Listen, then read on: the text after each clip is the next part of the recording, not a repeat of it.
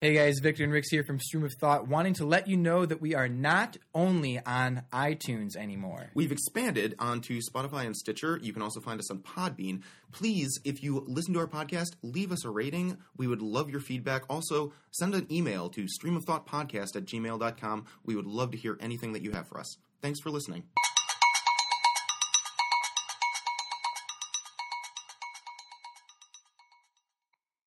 Man, dude, I've been waiting for this episode for a while. I cannot tell you. Back in the day when we released this episode with Nate Burrows, I'll be comedian extraordinaire.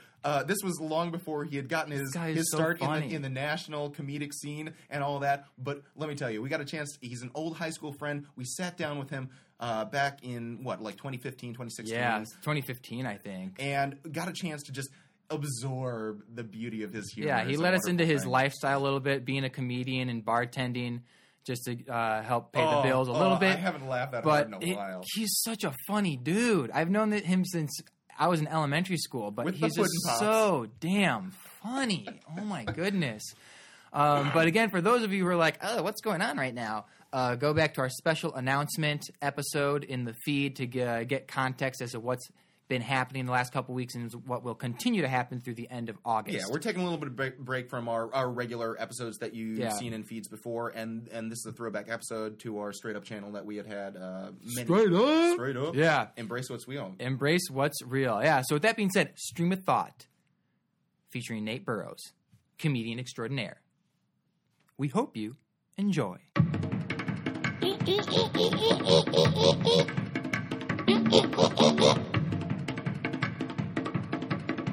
All right, so here we are, another episode of Straight Up. With us is Nate Burrows. Nate is a traveling comedian from Chicago who has performed at places such as the Laugh Factory and G-Man Tavern. Neil and myself had the pleasure of seeing him the other week perform. Real funny guy. Nate, what's happening? Hey, guys, how we doing? Great intro. G-Man Tavern, Laugh Factory. All right. My dick's also huge. Can I say that? No, sorry. Totally. We'll just edit that out. Yeah, sure. Thanks, man. Yeah, what's up, guys? How we doing? Good, man. Dude, we are so glad to have you here. You are the first comedian on Straight Up right now, so nice, we get an insight into your personal life, whatever it is that you choose to divulge to us. Nice. And I think there is a lot that people don't necessarily know or even comprehend about the life of a comedian. But before we, go into what your life is like on a regular basis, how did you choose to enter this field of comedy to begin with? Oh man, it seemed right. I mean, who do you guys usually have on? Like, let me ask you that question. Because I'm a first comedian. What types do you usually have on? We, to keep it short, Nate, we like to have guests from different industries, and all walks of life because we feel that, diversity makes communication easier. All right, cool. Yeah, and we look at music industry, we look at writing, we look at athletics, we look at all these different areas, and we try to get a sense of what the life of an individual who lives that particular career is like. And it's so diverse. As a comedian, that is a very unique type of career path to choose. Definitely not something that your parents are pushing you towards. I was gonna say definitely not something where. My parents are totally cool with it.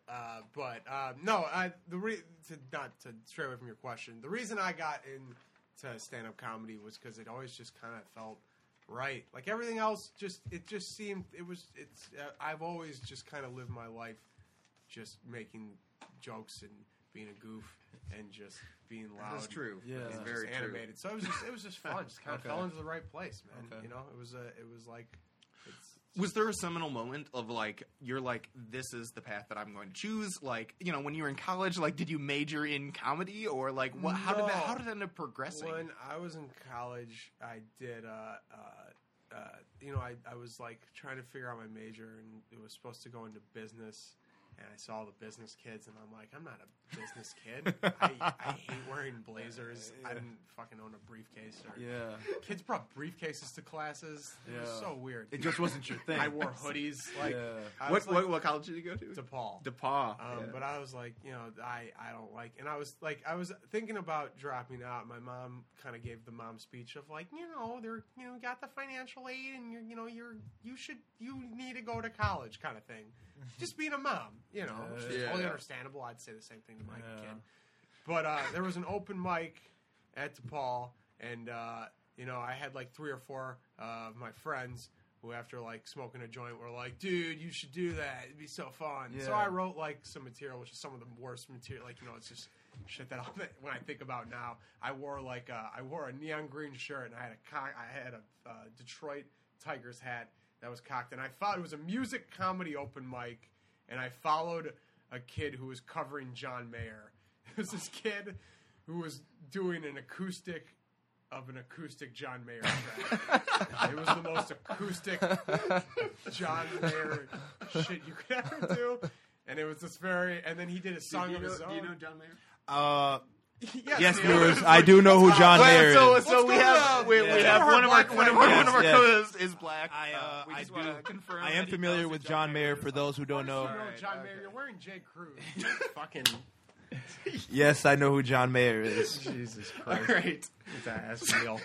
But yeah, no, and then he did an original. He goes, "This one's an original," and he did it about his girlfriend at the time, and it was like my heart took the train to the station of her love or something, and then I followed, and then it was like, all right, well that was whatever that guy was, and all right, well Nate Burrows is gonna tell some jokes, and I went up, and I did pretty awful. The first 3 jokes were bad, besides my friends laughing in the back, and they were just laughing at how bad it was going.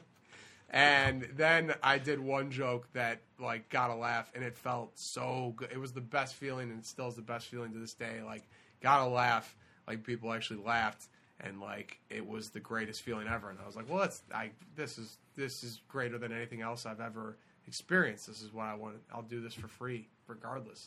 I'll pay to have this feeling. It felt fucking awesome. Yeah, you pay to have this. Is that fuck yeah? I mean, that's pretty tight. It So was like, yeah, okay, it's a drug.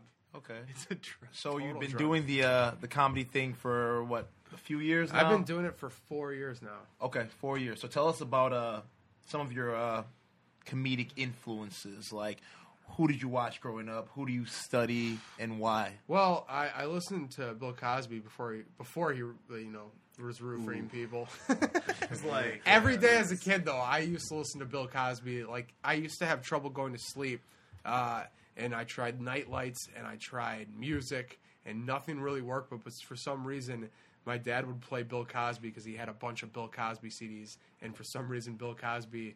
I know all of his albums like from front to back. Okay, himself. I know, and then he just started roofing people, and I can't throw out that fun thing. I still love him. I still think he's great. I think he's so I've never funny. laughed so hard over Bill Cosby's albums. In my there's never been something that's been as funny as that.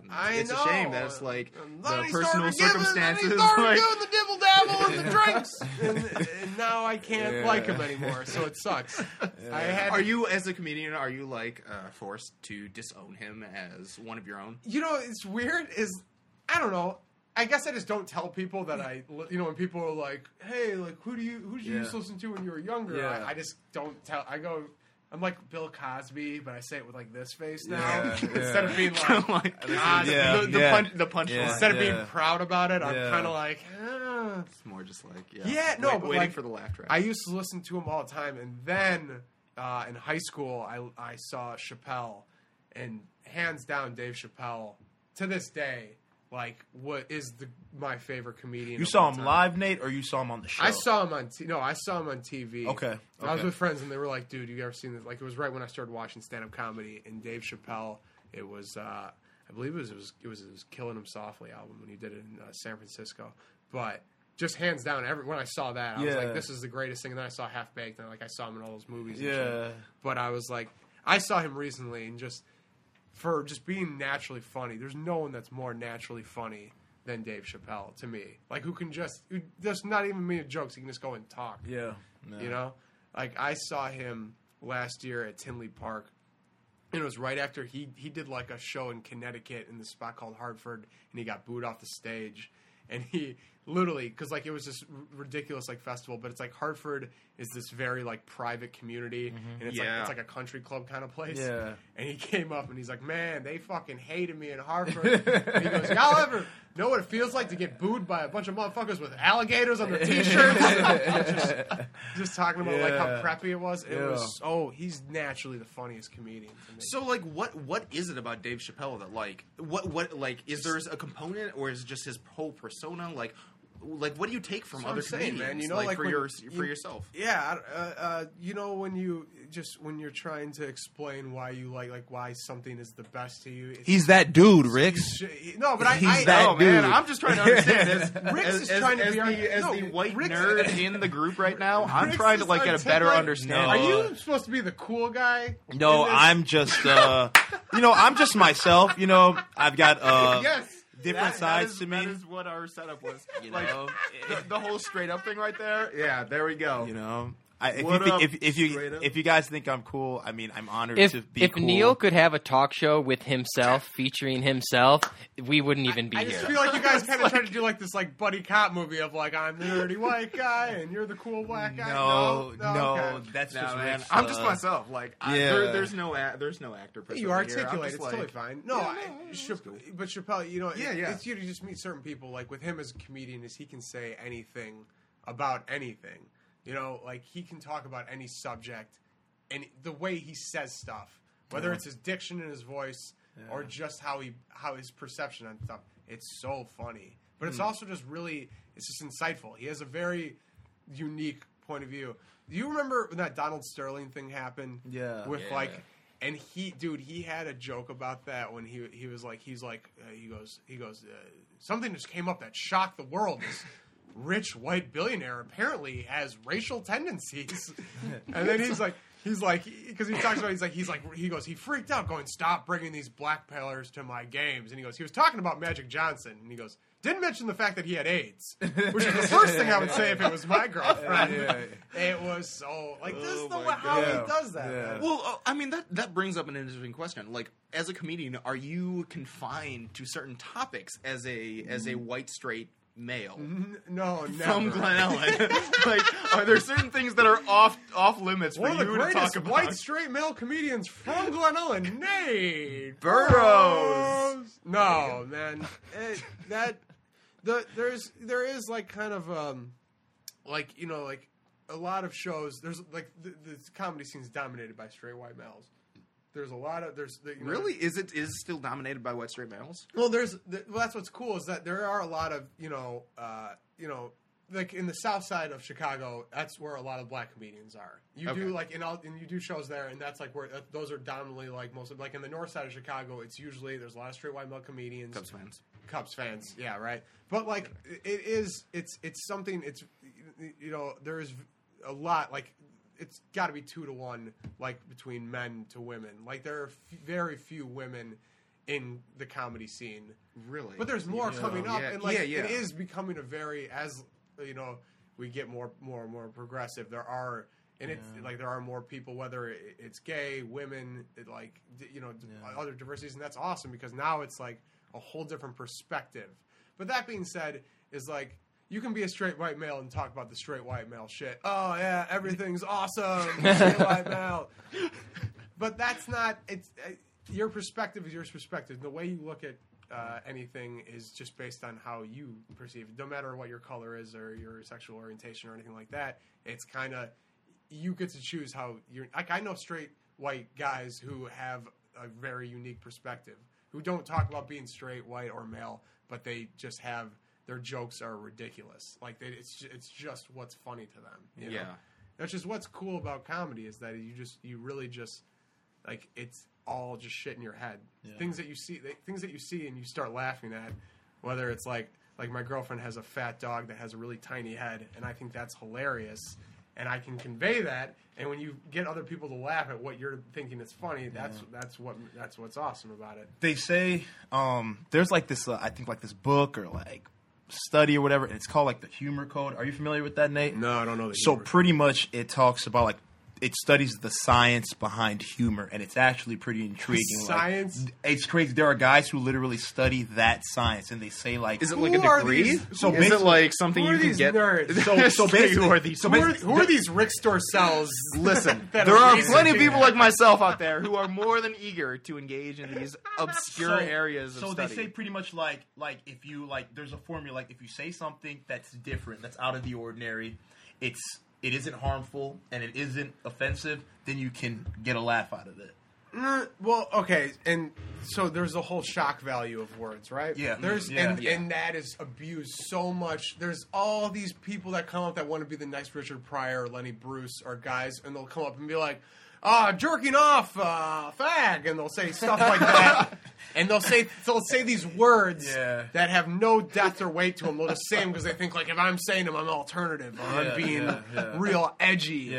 But no, they're just being hateful or they're just being they just look like a dick. Yeah. You know, if you actually can make something, if you can come up with something that's unique that actually has a purpose to that with those words, then then it's great. But if you're just coming up and you just want to say those words because of their shock value and you just think it looks cool, then and that kind of goes into the thing I mentioned earlier, like they're offensive, you know, like when you talk about your girlfriend having a big dog, a fat dog with a small head, like that's pretty funny because how often do we see that happen? And he's got tiny legs, and people love dogs, and it doesn't offend them. Oh well, but like people are gonna say like.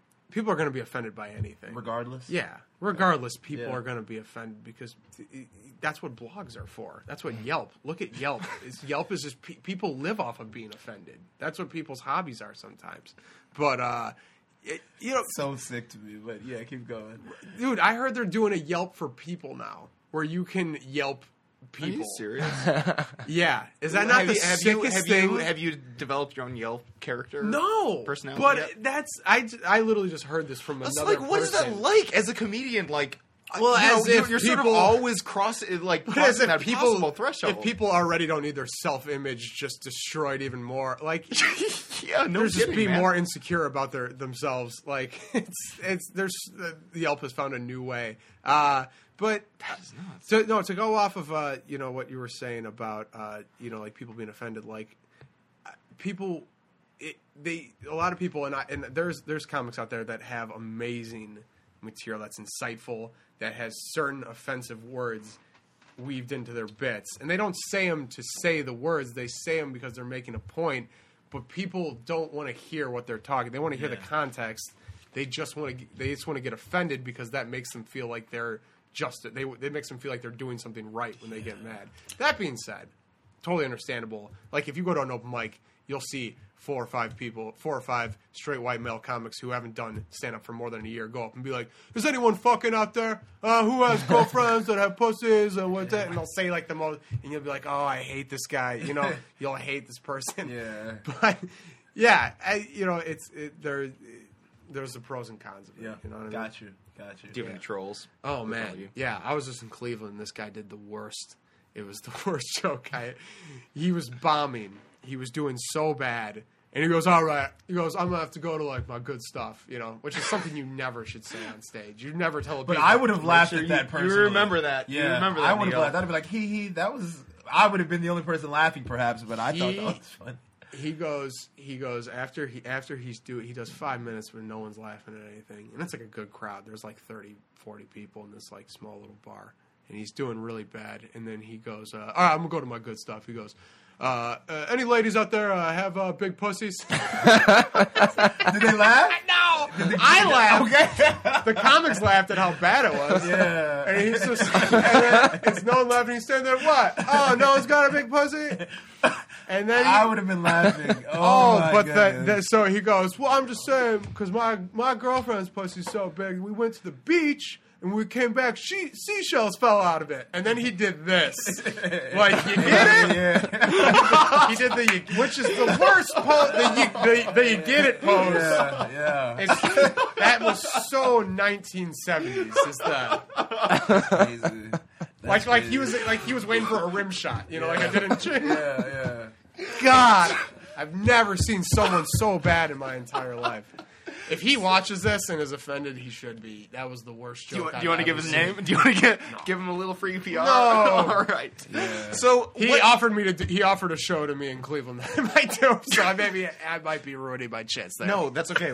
We'll forward this to him. He'll take a look at it. It'll be cool. Big Pussy Comic, if you're out there, that was an awful bit. It's like, That was the worst bit I've don't use that bit BPC. anymore No, because Nate Burrows just exposed you for what you are. Oh, I don't know, but I really like that. I really like talking about that because some comics or some people who want to do comedy will use these shock words, these shock topics, because they think that's what will make them. But some people will naturally, the comics who are good that will use these shock topics or shock words, will use them in a bit that doesn't. They're not forcefully trying to use these words. It just naturally comes within the bit. You know, I don't want to throw like other comics bits out there because I don't know if they want to. But like, there's people that will actually do it right, and when they do it, it's beautiful because they're actually making a point, and it's within the context of like I don't know. Have you ever seen Lenny Bruce? He talks about like why we can't use certain words, and it's the power of the word that is like you're focusing on the power of the word. You're letting words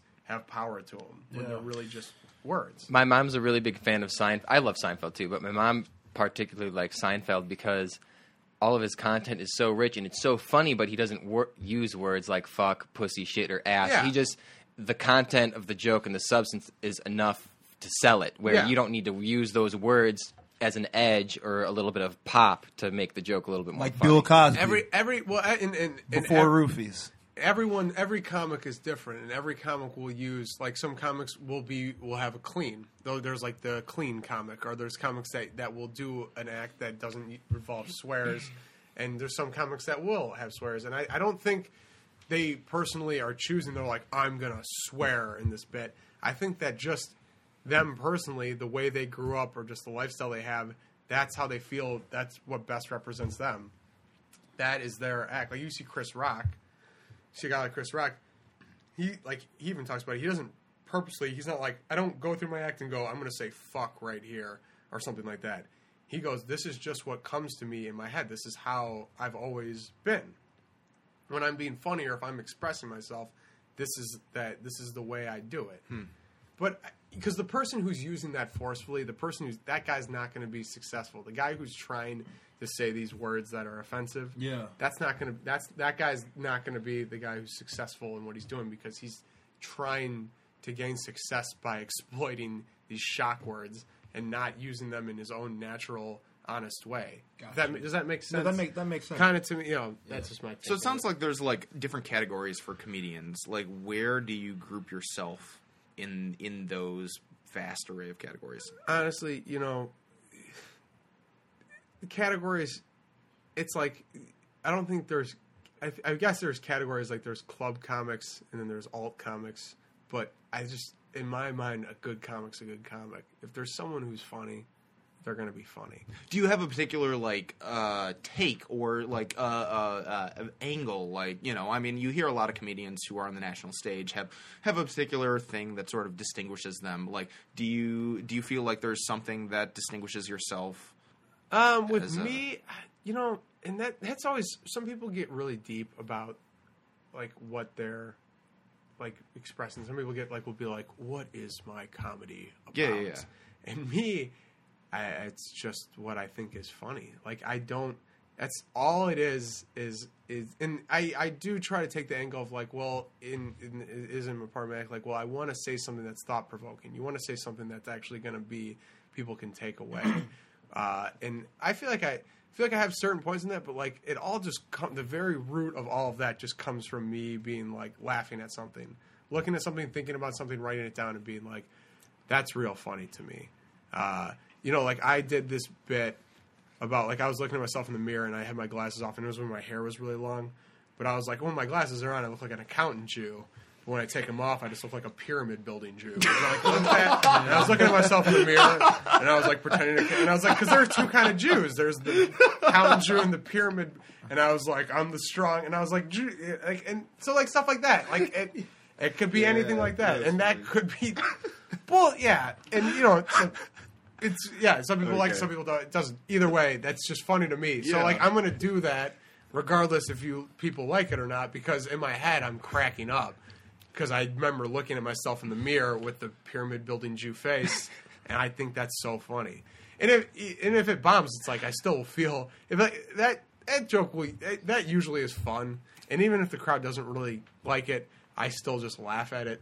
So it's kind of like, I'm just like, I don't, I like it. Have you ever bombed the BPC in Cleveland? What is that like? What is that like? What is bombing? Have you ever had a vegetable what is it like? Share with us. Share with us, dude, the heart-wrenching agony. It's like someone takes your soul out of you and puts it in a blender and just fucking hits pure. It's the worst thing. It's like your ego just being smashed into bits. Like, I'm a pastor, so like everyone always applauded. Oh, so you can't. So like I got the benefit. I was like, I never had to worry about that. And it was as a comedian, it's like. Laughing like, shut the hell up. Look at that board preach. You have a pretty tight act. You have no idea. So, but I mean, like, to have that sort of like career path in which you are so subject to scrutiny, it's like, I mean, I don't know, has that ever like crossed your mind? It's always something that you're kind of like. People talk about it's like the ice is breaking beneath you. Like when you're on, if people don't like you.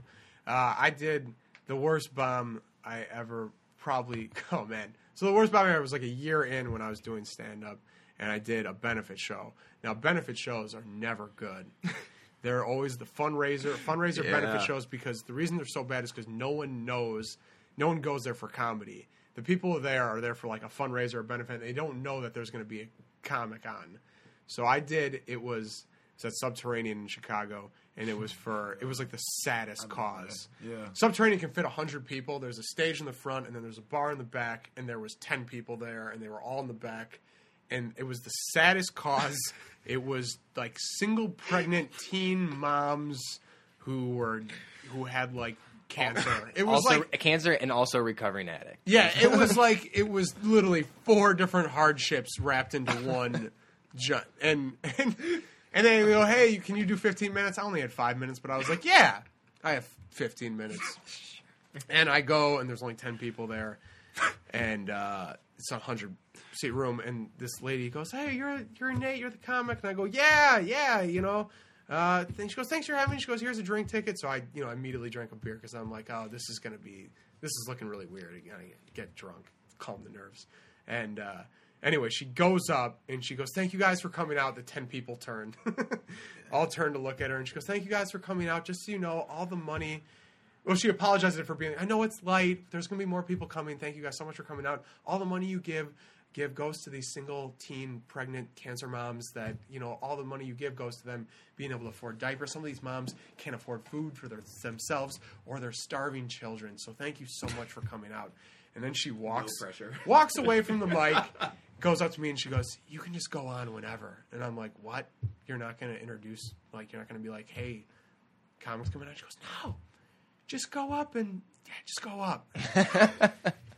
And so I went up and I said, hey, I'm the comedian. I'm gonna tell some jokes. I was a year in. I had no... And I was like, she said some really sad stuff. I'm going to say some happy. They're all looking at me like, what? Cancer? What's up with that, right? Well, I had no idea. And for 10 minutes, I think I blacked out for like 5 minutes of it. And it was bad to the point where after like a drunk like dad came up to me and started giving me like pointers on my act. I'm like, you could have said this right here instead of this, and I was like, oh my god, that was. Where's the other beer? Yeah, no, I got out of there. That, and I did a show in Indiana called Godfathers, and it was a mafia themed bar where the servers all had plastic Tommy guns and they dressed up like fucking like Al Capone. and they were all miserable because it was a bad bar. And it was like 6 people in the front, 6 people over 60 years old in the front, and that was the worst show I've ever. Like the guy did I got a "don't quit your day job" like from this old man who had to cut up his short ribs like extra tiny so he could eat them. He didn't throw it at you, did he? Oh my No, God. no, That's never all that like matters. that. I don't care what you say. I've seen. I mean, there's been shows, but that's a whole nother thing. But no, bombing is the thing that you kind of accept. Yeah. Obviously, when it first starts happening, when you first get into it, it's like anything. When it first happens, you're like, oh, my life is over. When like these people all hated me. Really? Well, Is that what you were well, thinking? not. I mean, it's like when it's a good. If you do. Like, how many bad performances would you have before a good one? Like, I mean, like, how much Usually- reinforcement would you get to usually- be like, I can actually do this? Honestly, it's not like it's not bombing like bad like the fundraiser show. That rarely will happen. Usually, if it's a show where people are there to watch a comedy show, it's usually if they're there to have a good time. If they're there to like actually watch comedy, it's usually a good time. Yeah. I like it. But that being said, there are some times where if they're not on board with what you're saying, if you go up and you're saying some shit and they're like not feeling it, then you might have crickets at certain parts. But now it's not even about bombing, it's just you being like I've done some of the same material for the past 2 years, and now I'm at the point where like even if they like it, I'm like I've done this too much. There's no like honesty in it because I know where I'm going to say the punchline and I know what I'm talking about, so I don't like feel as strong about it. So now it's just more like I got to write new stuff. Well, I think that begs the question of what is the life of a comedian Nathan Burrows look like on a daily basis? He wants to know if you have groupies. That's what the underlying. No, we're gonna get to we're gonna get to that. He wants to Easy, know. cool black guy. I mean, maybe we were both curious a little bit, but I just. Neil's going to ask that question regardless. So it's an important one. So, including your answer, do you have groupies? But I mean, like, what is the daily life? I mean, like, nothing special. Nothing special. Wake what up. does your process look like? So you have my dogs. I watch The Sopranos, and then I write some material. Your material just comes out of the blue. God graces you with the humor to be able to adapt certain things that you experience in your life. It's like, are you an atheist producer? Most comedians are atheists. No, is that true? There's a lot of comedians where it's like there's the joke of like it's like if you're gonna be you want to be a comedian, well, here's your sadness, here's your no God, go out and make people I feel laugh. like that is like a key to being a quality comedian is that you have to absolve yourself from God. There's comedians who believe in God who are hilarious, and there's also comedians who don't believe in God who are hilarious. No matter what your personal stance is with anything, whether it's your religion, your color, your sexual orientation, if you're funny, you're funny. I've met like Brian Regan. That's a guy who he has the cleanest act out there, and I'm pretty sure he's religious. He's hysterical to me. Like it doesn't matter. Like with that, if you have a funny perspective, if you have a perspective on something and you think it's funny, then you're funny. You know? What makes that funny though? I mean, I think it's you are allowing. So when Nate's on stage, what makes it funny is that the audience can understand his perspective. They are now seeing things through the lens of Nate Burrows, and they get it, and it's funny. Victor saw through the lens of Nate Burrows when he was and you know there. what? Victor I do feel bad. How fun! I had a really good time. I was actually out having dinner with somebody, and I was not able to come. I wanted to come Best friend see in you. First grade. I know. Gave him a shout out. He got an applause break. I know. Yeah, I know. I'm a little envious. I loved when the various comedians were calling out all the French kids. Like, what? You don't understand English? You don't think this is funny? And they're all like, no, we don't understand. Yeah. There was 15 French kids from a foreign exchange class, that were there because their teachers told them they had to go to a comedy show and take notes on it. So there's these French kids in this bar, like on their phones taking notes while you're telling jokes. So we had a lot of fun. It was a good time. I messed with them a little bit. What do we talk? Because I talked. There was that one girl that was like on her phone, and you went up and you called her out, and then she was smiling. I think I said, I go. I'm French, you're American. My steak is Salisbury, yours is tartare. We're both cool. I think I said something like that. But yeah, then I was talking about because I was like, Victor was my best friend in first grade. And then I talked about how we used to play freeze tag or something. And I'm like, you guys play freeze tag, French kids? I'm like, what do you guys call it? French tag? Yeah. And I was like, definitely won't free. And yeah, that played was like the ignorant redneck. that was pretty funny. Yeah. We had that was a great time. That was a good time, man. That was a good time. But bombing happens, and I'm always afraid of it every time. Every time you go on stage, you're like, oh, are they gonna like me or not? But that's another thing, threshold you break through, where like you kind of just go, I don't care. This is what I think is funny. Would you say when you're bombing, or if let's say there's 5 or 10 comedians and a few of them are bombing, would you say it's more on the lines of like them not being on their game, or it's like for whatever reason the audience as a whole is just not understanding what anyone's trying to say? Sometimes it could be a mixture of both. Sometimes the audience just isn't laughers. There's people that if they like something, they'll just go, but they won't laugh, and you're like, I fucking give me the ha-has. That's my validation that it works. This is the agreement we had, you know? Okay. But like they'll just go, and you're just like, no, like I'm gonna need a ha. It's like, well, I feel like that's the opportunity for you to like do the mime joke of like, oh yeah, I mean, there's gotta be people have called that like I know you like it, but laugh at it. People have called people out for doing that. Yeah, but it you know, like sometimes it's the crowd, but I never. Every time I blame the crowd, I always just end up going, no, you're a dick. Anytime I bomb, if I end up going, oh, that crowd sucked, and in my head I'm like, no, you just need to figure out how to do that crowd, even if it is their fault, even if they just didn't. They're for comedy. There's a way to get people, no matter what the situation is. It's very hard. There could, like, if you could do no matter what show you do, like, that being said, some people's perspectives is just people, if they're not there to watch a certain brand of comedy, a certain type of comedy, like I've seen people whose acts I respect the shit out of, that I want, that I love, and the audience doesn't get it, and that's fine. And the people who do that act are fine. They understand that. They're like, well, you don't like it. That's fine. I know what I do. I know what I think it's funny. So, like they that's their compromise with it. Is they're like, I don't care. I know why I like this. Like my jokes. Okay. But that being said, like usually if there's like if no one's doing well and then you're about to go up, you're gonna probably be like, well, it's just. I always have in my head, and every comedian has, is like, I can get this room back. Yeah. Like, no matter, it could be one person, and they could be drunk, not even watching the show. You'll still be like, I could get this person's attention. Yeah. Well, there was a famous performance back in the day. I think it was at the Apollo, and Bernie Mac was I think it was Bernie Mac was real famous for it. The audience was just hating the previous comedian, or I think everybody. I never. And he walks up. Of you, motherfucker. I ain't afraid of you. Yeah, and then people that's thought it was famous among all comedians. Yeah, anyone should watch. That's the most famous. What is this? Oh, Bernie Mac. It was live at the Apollo, and like 5 comics in a row. The audience was just hating him. Yeah. And Bernie Mac comes out, and he's wearing the most ridiculous outfit, and he's like 26. From Chicago. And this cat's from Chicago. Martin Lawrence brings him. This cat's from Chicago. You're going to love him. Get over Bernie Mac. And he just goes up and he goes, I ain't scared of you motherfuckers. And he gets them.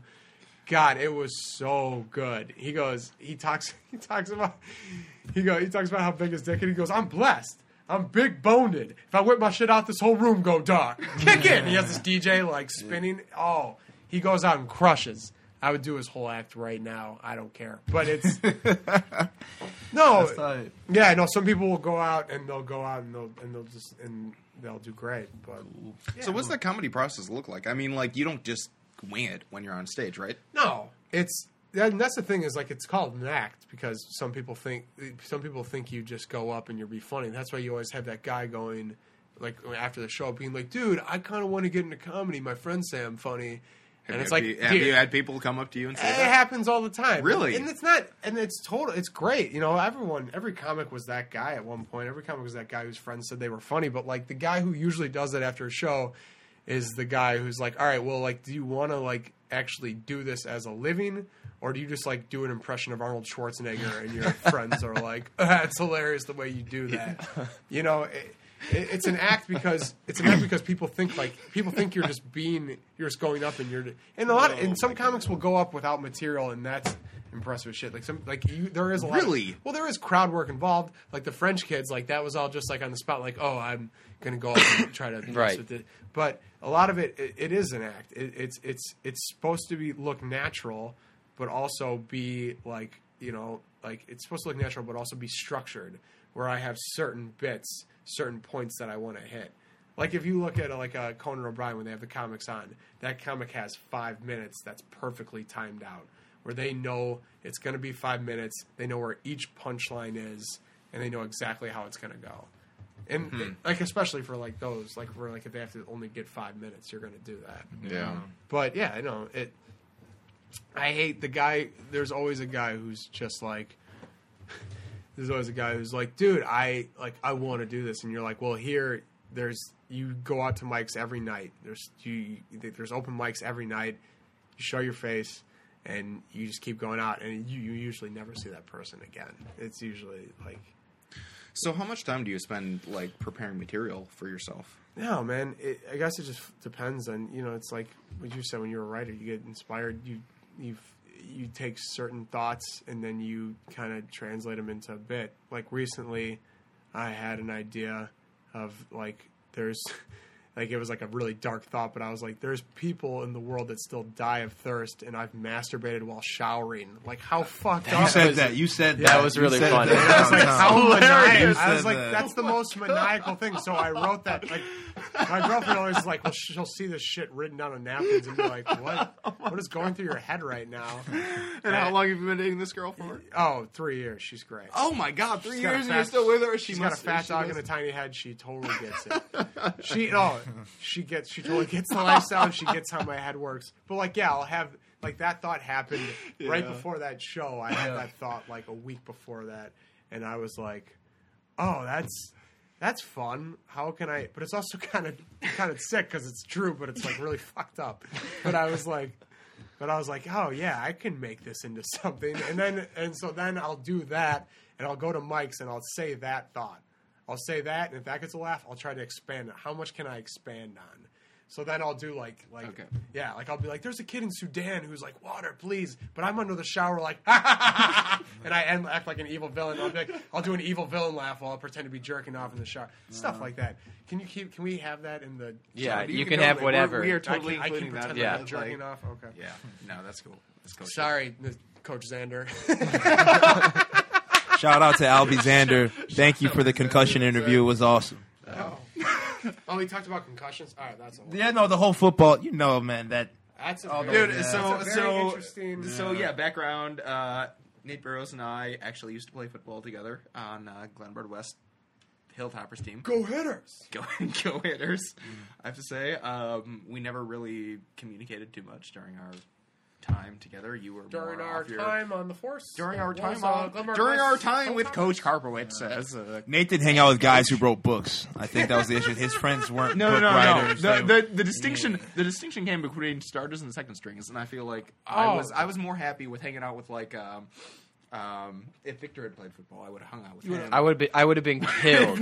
I would have been like Lucas in football. I have the heart, but I would have been destroyed. He would have been the backup kicker. And in which case, him and I would have gotten along perfectly. But that being said, it's I don't know. I mean, I think you were a very humorous person in high school. I lost track of you in college. Hearing where you are right now, what has the progression been like for the course of your life? Graduating high school, graduating college, going into this profession. Which is it feels like a cutthroat profession. I mean, what is that? Some people don't. Some people don't like it. Some people don't. Some people they're not don't like it. They're just like, so what are you doing? And I'm like, well, I bartend and then I do stand up comedy. And they're kind of like, well, that's not a real thing because you're going against the grain. I guess I never. Do people really say that? I've heard. Are they skeptical of your career profession? They don't say it outright, but you see their faces kind of yes. So are you making money doing that? And I'm kind of like, not really. I think my theory is that if they're not doing, and I'll say this over and over for the rest of my life, but if they're not doing what they love and they see someone else doing something that's really love, they unconsciously are not about it. If they don't see, I don't. The thing though is I don't. I understand they have their opinions. Some people have opinions that are insane, but it's usually because they're bored or they just, it's like if you're bored with your life and you want to judge me personally, and I don't mean to say this, I didn't mean to come off passive aggressive. Like, if you want to judge me, maybe you're bored. We're taking you as passive aggressive. Totally fine. Person. Yeah, there's a lot of hate. As you can tell, aggressive, very angry. Don't follow him on Twitter. By the way, Twitter handle. Do you have something to follow? Nate Burrows 2. That's my Twitter handle. Why 2? I don't know. There's a Nate Burrows 1. Is that a thumbs Yeah, Nate. I recently followed you. I'm expecting to follow back. Nate Burrows 1 is hilarious. By the way, he has tweets going like to all my ladies out there, and then it's a picture of him flexing. All right, so make sure you follow Nate Burrows.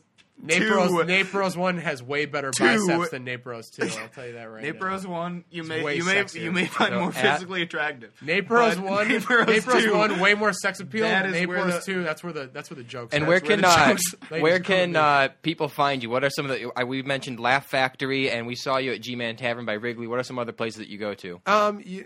Pretty much all around the city. I'll do record shops, bookstores to clubs, Laugh Factory, and I've done Jokes Notes a couple times on the South Side. Really anywhere, every week there's always some a show that you're doing, so you can check it out there. But I know you always post, I think, where you're going on your Facebook, right? Yeah. Your Facebook is just Nate Burrows? Yeah, Facebook, yeah. Will you friend strangers, or will you ice them out until you prove that they've attended one of your showings? No, more and more people. I don't know. Everyone's friends with people they don't know. You'll look at him who's this dude? And then he'll post in your wall, hey, cheap deal on sunglasses. Buy 10 to get 2. And you're like, oh, this fucker. I feel like that's going on Neil's Facebook. I feel like it's just... Hey, I'm friends with a lot of people. It's just some random... Yeah, I feel like... want to sell a lot of some things. Dude from another country that has just picked a picture of a hot girl that he's trying to go through. Have you responded to the Nigerian email requesting that you send them your social security number? No, to receive $1 million. Not yet. Like that would be your break. But I've stopped and been like, this could be something, and then the possibilities are endless. But going back to the the lifestyle is it's something I chose, and I'm grateful to have. My parents are totally cool with it. They see how much fun I have when I do it. They love coming. My dad, I don't think they understand my act. I don't think they really.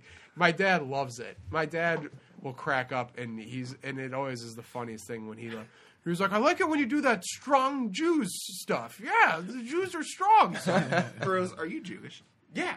Well, here's the thing: is my dad's side of the family was Jewish. I was gonna get bar mitzvahed, but I didn't. I was raised with both understanding the Jewish and the Catholic belief, because my mom's side of the family is Catholic, my dad's side of the family is Jewish. So I was raised in both beliefs. But I was I go to Hanukkah with my grandma and stuff, but technically, by blood, by religion, I'm not Jewish. I didn't. Oh, really? I never got bar mitzvahed or anything like that. But I was raised with the Jewish culture of I celebrate Hanukkah with my grandma, and we go and do Passover and stuff like that. Interesting. Yeah, but my dad will always. He loves it when I talk about the Jewish side of my family. When I talk about certain things, with them, whether I talk about the strong Jews thing or stuff like that. There was also a time. This happened. The Jewish and the Catholic side of the family got together for Easter, and we celebrated Easter and Passover together. And my dad, while the Catholic side did the Easter egg hunt, we kind of just broke off. And my dad goes, "Just so you know, I put some dollar bills in a couple of the eggs." I swear to God. And a couple of my aunt on the Jewish side just kind of started looking through the bushes. I swear to God. But my dad always goes, "You should tell that on stage." And I'm like, "No, that's incredibly offensive." He goes, "Talk about Aunt Betty going through the bushes." Oh God, Aunt Betty, sorry. But yeah, no. But stuff like that, it's always great to have.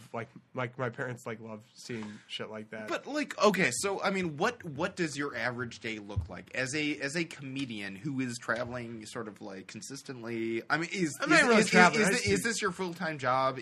Do you do a part-time? What does that look like in relationship I bartend at night.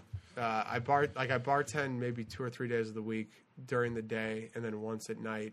and then the rest of the time I'm just trying to do stand-up. The rest of the time I'm just doing this. I'm trying to write. I'm trying to get shows. I'm trying to network.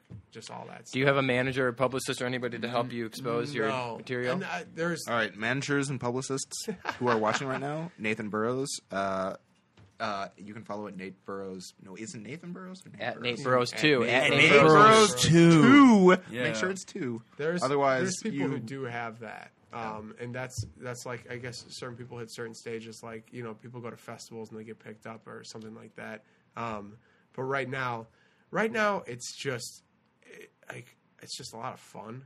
Like, I'm not really, and I should be, but like, you know, you got to focus on the, like, how do you get yourself out there, exposure and all that stuff. But right now it's just been a good time where I'm just like, this is just, I'm doing all this stuff and I don't really need money to do it. But it just is like, you know, whether it's like the French Kids on Monday, where you're just like, hey, I got to like just go to like a bar and say shit that I think is funny. That right now is enough. But I know I'm probably is going to hit a point where it's going to be like, all right, well, we'll see where else we can go with it. You know? Okay. So you're just doing your thing until you can make that dough. And that wasn't written; it was organic. I still haven't. I don't think I'll ever hit a point in comedy where I'm going to be like, well, I am doing this to make a lot of money. Gotcha. It's never occurred to me of like being like I didn't get into it being like, oh, this is a cash cow. Comedy is not a lucrative job unless you hit that one top percentile. But that being said, it'd be great to make a living off it, where I could just do stand up and then be able to afford to like have a family. Well, as this show gains popularity and we continue to work with our partners at Elite Society and gain insight on the business behind everything, we'll get back in touch with you and see what we can do to. Hey man, it's all good. Get up there. I mean, it's all about networking, but like the people for people, people helping people. Yeah, people helping people. Yes. What motivates you to continue on this path? Like, I mean, you know, I guarantee, you know, I'm sure that you receive positive responses from crowds and things like that, and you say, you know, bartending is sort of your other job to be able to make ends meet. Like, what keeps you going? It's just fun. It's fucking. It's like, I don't know. It's like an adrenaline rush, you know. So when you go on stage, it's like this, like, kind of just battle of like whether they're going to like you or not, and when you get on board, like when you have people like on your, like when you have a good set, when you do something that you think is funny and it translates to an audience and they laugh at like what you think is funny, it's like an amazing. I used to always, when I first watched stand up, I'd be like, I can never do that, and now that I'm doing it, it's like kind of like, to me it's like, oh, this is awesome. This is always what I want. I just wanted to go up on and have a microphone and say this shit, you know. It was always what I wanted to do. So what motivates me is, I guess, just like being on stage. Like it's kind of like an addicting thing, you know. It's like addictive, where you just keep wanting to go up and you keep wanting to like have this like insight, you know, of just like every time you go up, you're like you have different ideas come into your head. But like motivation, it's not like, if there was a Rocky montage of a stand-up comic, it would be the grossest. It would be like waking up in like 1 in the afternoon, and then like smoking a cig outside while your dog pees, and then like watching TV for a while, like, and then taking a shower at like 5, and then going out. And that would be like the end of the montage. That's the dream. That's the dream. Eye of the tiger. That's right when you're like going out the door. So that's Nathan Burrows' dream right now. Well, no, I mean, to be smoking a cigarette, walking a dog. I don't smoke. I don't smoke cigarettes. I'm talking like as in general of a lot of comics. Some kind like I try to have like a normal balanced life where I wake up and I have I work out and like, I try to like have a stability. But it's really hard when you're out like all nights. Like, you know, you come home a lot at like 1 a.m, just from being out, you know. How are you able to manage that? Man, it's just, you know, just kind of just happens, you know. You just do you manage it? Yeah, you just work it. If you want to, like, it's like I want to do it, so I just work it around my schedule. Sometimes, you know, I'll wake up later than I want to, but for most of the time, like, it's pretty, like, obviously it's, like, rough, you know, but it's like I understand that this is, like, the sacrifice I'm making. If I'm going to be out late, I'm still going to want to wake up in the morning because I know this is, if I'm going to do this, I'm not going to let it affect, like, the other stuff I got to do because this is something I chose, you know?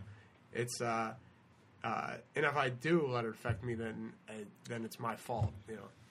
I'm the only one responsible for it. Yeah, no, I do remember you as somebody who was always trying to insert that element of humor I was always into the situation. Attention. It was always an attention grabber at the party. It was always That's why if you hang out with a group of comedians, it's like one of the worst things ever because everyone wants the spotlight. If you're at a party and there's comedians, they'll all just be trying to be the funny one. Really? And yeah, my girlfriend can't. Like, if you go to a comic party, she's like, she can't do it anymore because it's just all of them being like, well, hey, what about this? And then there's another one like being like, yeah, but hey, look, I'm doing a silly voice. And really, it's crazy. I will totally agree. Like, I loved attention. I still love attention. Having attention, it was something that, you know, I won't be like, it's something I battle every day.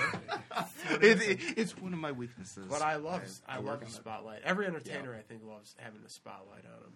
It's like, just, it's the show. They sure do, ladies and gentlemen. They sure do. But thank you for that, Neil. Yeah, man. I mean, this has been tight, Nate. Catching up with you. This has been fun. Thank you for coming on. It's got a great setup. I'm glad. So we got asking questions yet. I mean, like. I thought I looked at the list. Looks like you got all of them. I think we got most of them. Do you have roadies and groupies? Do you have women who follow you? So dumb. We're No, one. Hang do on. you Hey, have women who want to hey, suck your Ricks. cock? Ricks. One, we covered that, and he doesn't have groupies. And two, we're out of time. Oh my goodness. It's not funny anymore. No, it's just we're at an hour, and it's almost 7 o'clock. Yeah, it was not. It wasn't funny like 20 minutes ago. I think it's funny regardless. All right, so I wish we talked about personal high school shit, truthfully, but. I've had the most fun remembering you from first grade and being super funny all the time, and now seeing you do stand up, and I still remember you being super funny in high school and stuff. Hey, thanks, man. It's fine. I offer what I can. Listen, me and Victor Marquez fucking owned the playground first grade. There was this rocket. There was this rocket ship. Oh, yeah, bars, yeah. Me and him and Andrew Albrecht used to kick it on there, and we kind of ran that. We ran that. We had a little gang going. Me, Andrew Albrecht, and this guy named Lawrence Dart who had an anger problem. I don't know where he is now, but if he's watching this, I hope you're not as angry as you were, Larry. No, I love Larry. So Nate Burrows. We all love Larry. Follow him on Twitter at Nate Burrows 2. Catch him out on Facebook. Nate Burrows. He already posts his shows. Where are your next performances taking place? I do a show. I do a show every. I do a show every Thursday on Wrigleyville called This Week's Show. Wrigleyville is a nightmare, but the show is great. Monday, I'm doing a comedy evening. It's a show that I've been doing with my buddy, where we do a 2-man game up top, and we have 5 comedians on. That's always fun. And then you can just, I'll every other week, shows will come up and stuff. So it's just kind of, you got to play it by ear. But that being said, well, Nate, man, thank you for being on our show. Best of luck to you, brother. We'll be linking up very soon. And yeah, thanks again. Good luck to you. Man.